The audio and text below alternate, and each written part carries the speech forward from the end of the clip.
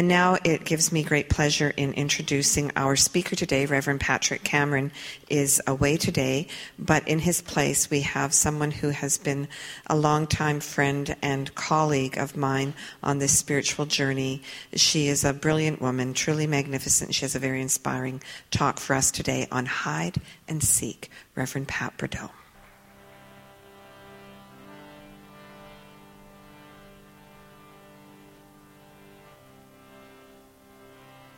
There you go. Good morning. Welcome. Patrick and Laura know when to leave town, don't they? So, thank you for playing, Karen. If you'll join me as we set the intention for this day and know the truth, recognize the truth about who and what we are. There is but one life, one infinite divine presence, that amazing being that is at the center and the circumference of all that is. I allow myself to relax into divine truth. I allow myself to awaken to that presence of absolute unconditional love and expansiveness, clarity, creativity, amazement, awe and wonder. I know that all of the qualities of the divine are here now, operating in, as, and through me in each moment, and in, as, and through every person that sets an intention or allows themselves to feel that presence, to experience the bliss of knowing their oneness with the divine. So I claim safety and joy. I claim the ability to hear the message, to hear through the ears of spirit to that which is my heart's yearning. Whatever is necessary for me to be uplifted into that state of pure grace is making its way to me now with ease and grace. And I know that this is true for all. So having set this intention, I surrender this truth into the law, knowing that my part is done and that the whole universe is conspiring for my fulfillment, for the manifestation of the glory of the One. It is done, it is good, and very, very good. I declare that it is so now, and together we say, and so it is. Thank you, Karen. So good morning. Thank you for choosing to be here.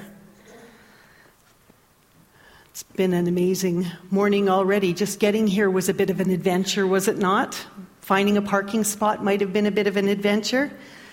So are you beginning to notice how amazing and almost magical or mystical life is? Are you starting to see that unmistakable touch of grace in your life? Have you noticed yet that when you set an intention or get really clear on something that you want, that somehow you suddenly find a book, or you overhear a conversation, or someone shows up in your life to be the fulfillment of that which you are desiring? Well, you know, they say that you always teach what you most need to learn. And so today I want to talk about something that I want to learn at a deeper level. And that is the ability to savor the present moment. The ability to enjoy the journey, to stop striving for a different experience of this moment, and to really show up and fully experience whatever is going on now. Do you know that when you think about it, this moment will never come again? This moment will never show up exactly as it is, and in that way it is absolutely precious. As I've been thinking about and working with these concepts over the last couple of months, there are a couple of books that have found their way into my life, and I'd like to share some of the insights and the wisdom that have come from those books. These books have begun to help me lighten up a little, something that was much needed, because I do have a tendency to take myself really seriously. But it's also given me the opportunity to play with some new perspectives. This first book is called Busting Loose from the Money Game. I took the cover off. But it's by Robert Schenfeld. And the second one is called Manifesting Change, and it's by Mike Dooley. Now, I don't know much about Robert, but Mike Dooley, some of you will be familiar with. He was in the movie The Secret, and he is the author of the Notes from the Universe. So some of you are probably signed up for the Adventurers Club and get his emails on a regular basis. I've loved his writing since I first discovered it a couple years ago. So I picked up Busting Loose on the recommendation from Reverend Catherine Cardinal. And although the premise of the book, Busting Loose of the Money Game, is around financial abundance, I realized very quickly into the book that this could be used for absolutely any area of your life. The basic concept of this book is that life is a game. And here's how Robert outlines it. He says, as an infinite being, if you're going to play a game, you can't just play any game. You'd be bored out of your mind. It would be like a professional basketball team playing an 8th grade basketball team. There'd be no challenge, no point, no real game. If you, as an infinite being, are going to play a game, it must be the ultimate game. It must be extremely sophisticated and complex and cleverly designed to keep you riveted, to keep you challenged and on the edge of your seat at all times.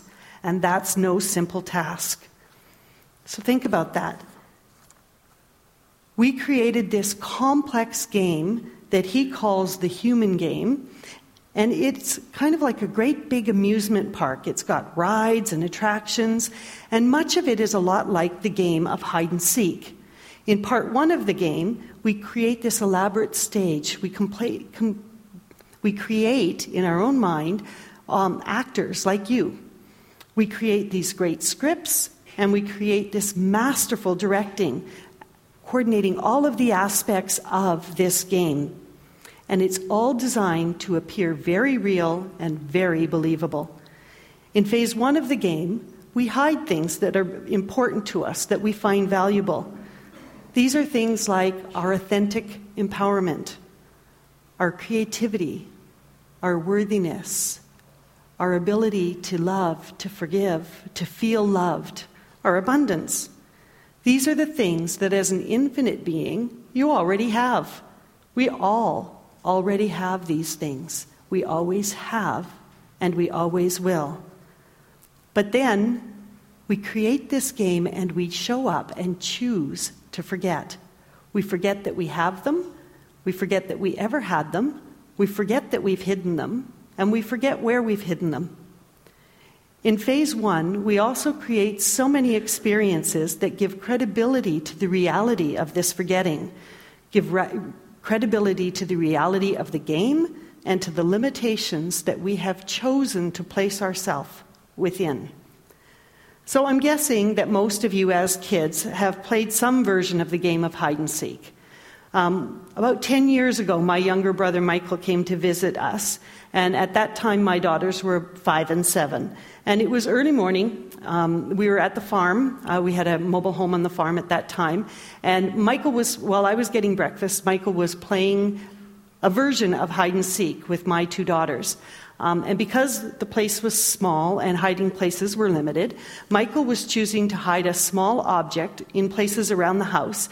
And then as the kids were looking for it, he gave them information about when they were getting closer by saying, cold, cold, no, getting warmer, getting warmer.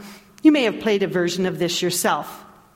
So as the girls got the hang of this game and how his directions were helping them get closer to the object of their desire, there was a great deal of fun being had.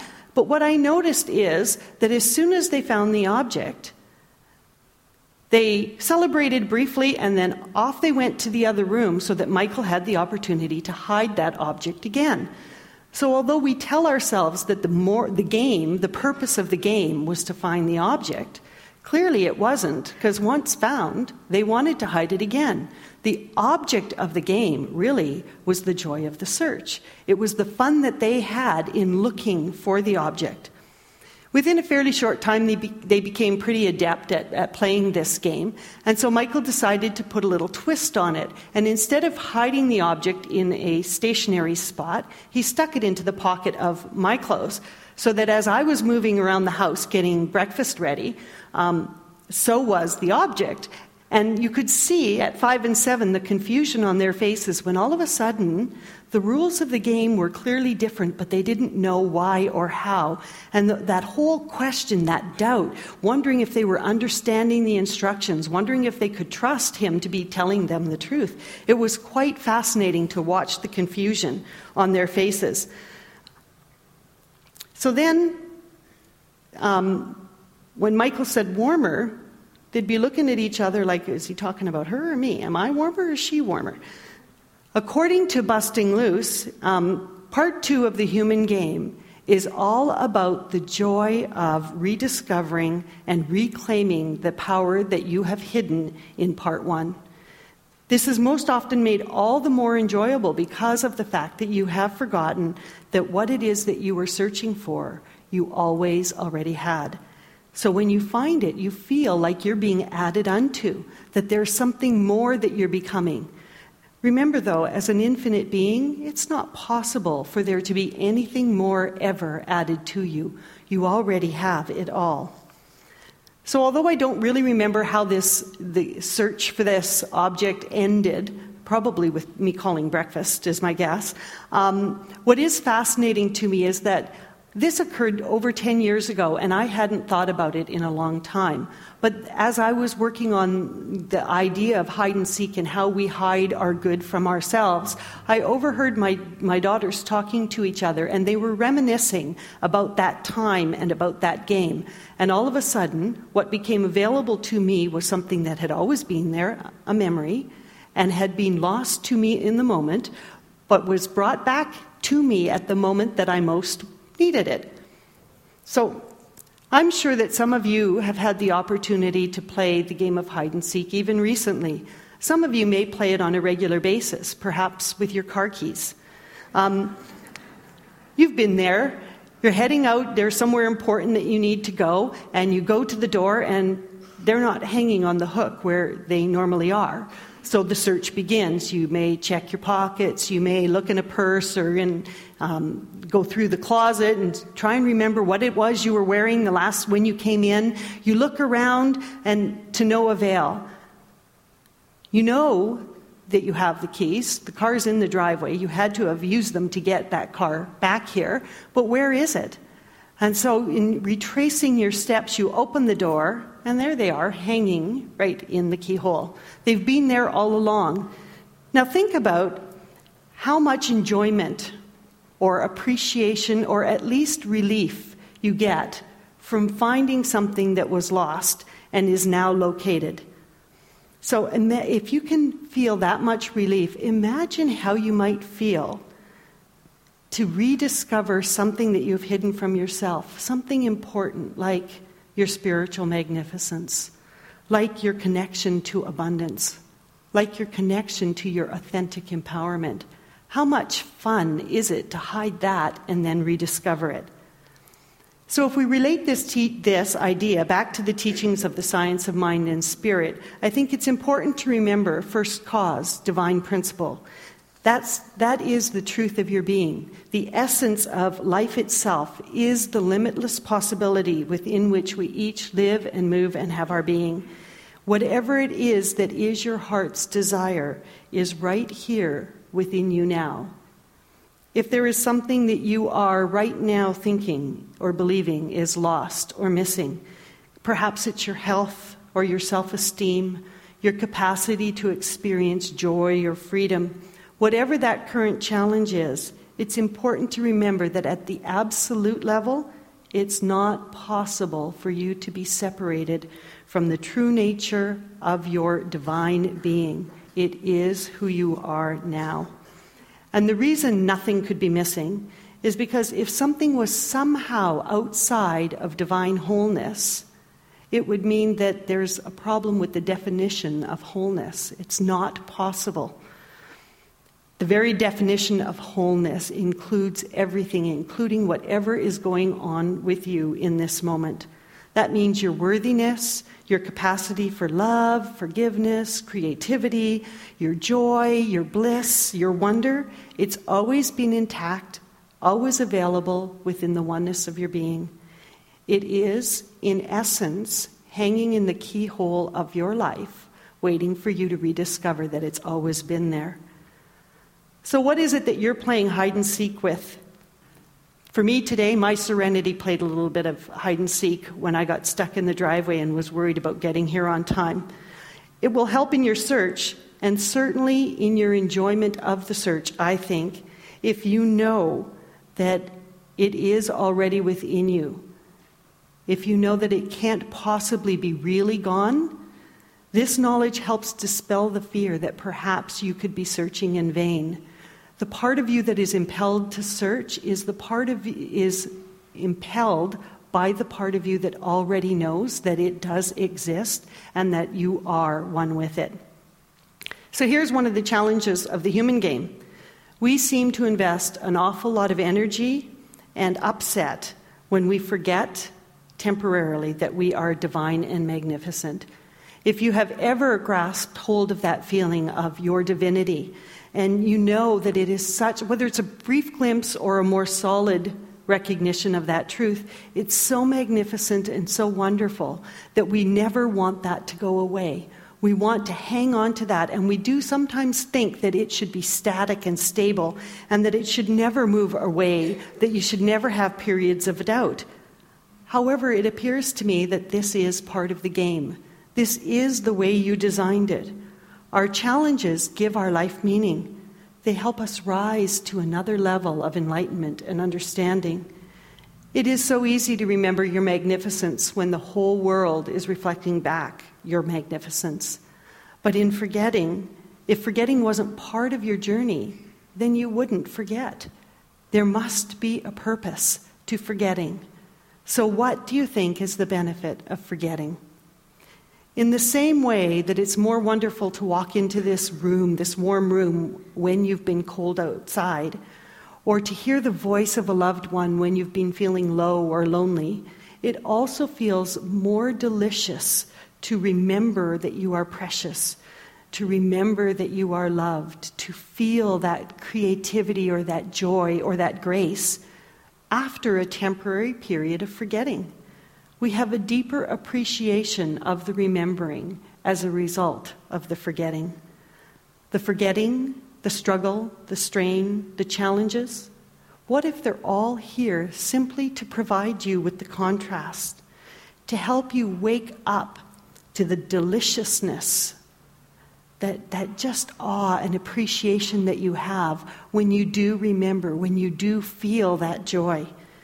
In becoming aware of whatever it is that we're currently experiencing that is not feeling like what we want, it helps us to be so much clearer about what we do want. It helps us to get very clear on what we want to create, what direction we want to move, and how to have more fun. In his book, Manifesting Change, Mike Dooley says that your guidance system is the way your soul helps you to be clear about your preferences and values. And it is such an important part of this game to honor your values, your preferences, and your own uniqueness.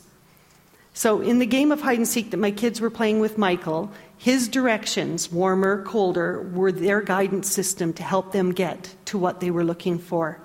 In your life, in our lives, in the game of life, your feelings are your guidance system.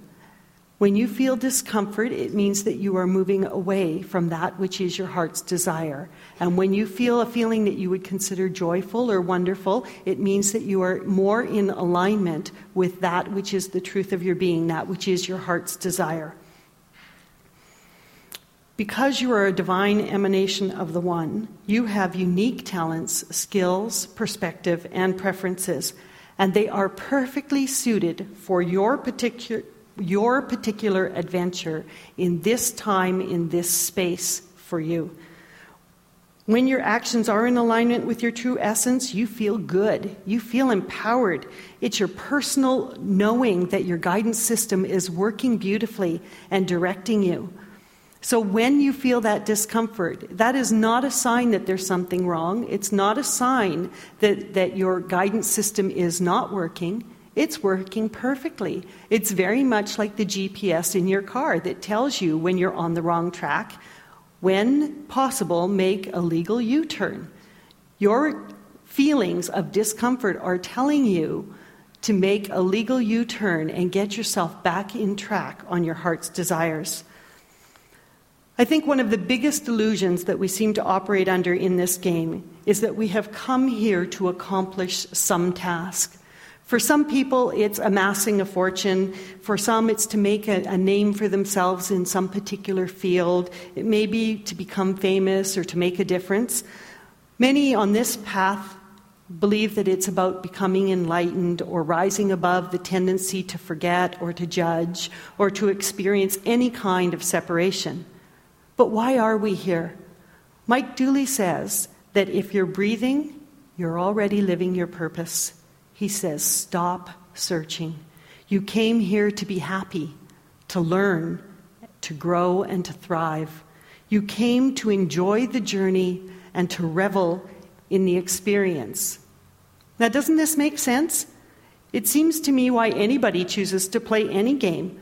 I think most people who go to play golf to enjoy the experience. They don't start on the first tee hoping to be on the 18th tee so it can be over and they can tick it off and say they're done. People don't go to the symphony so that they can hear the last note of the finale.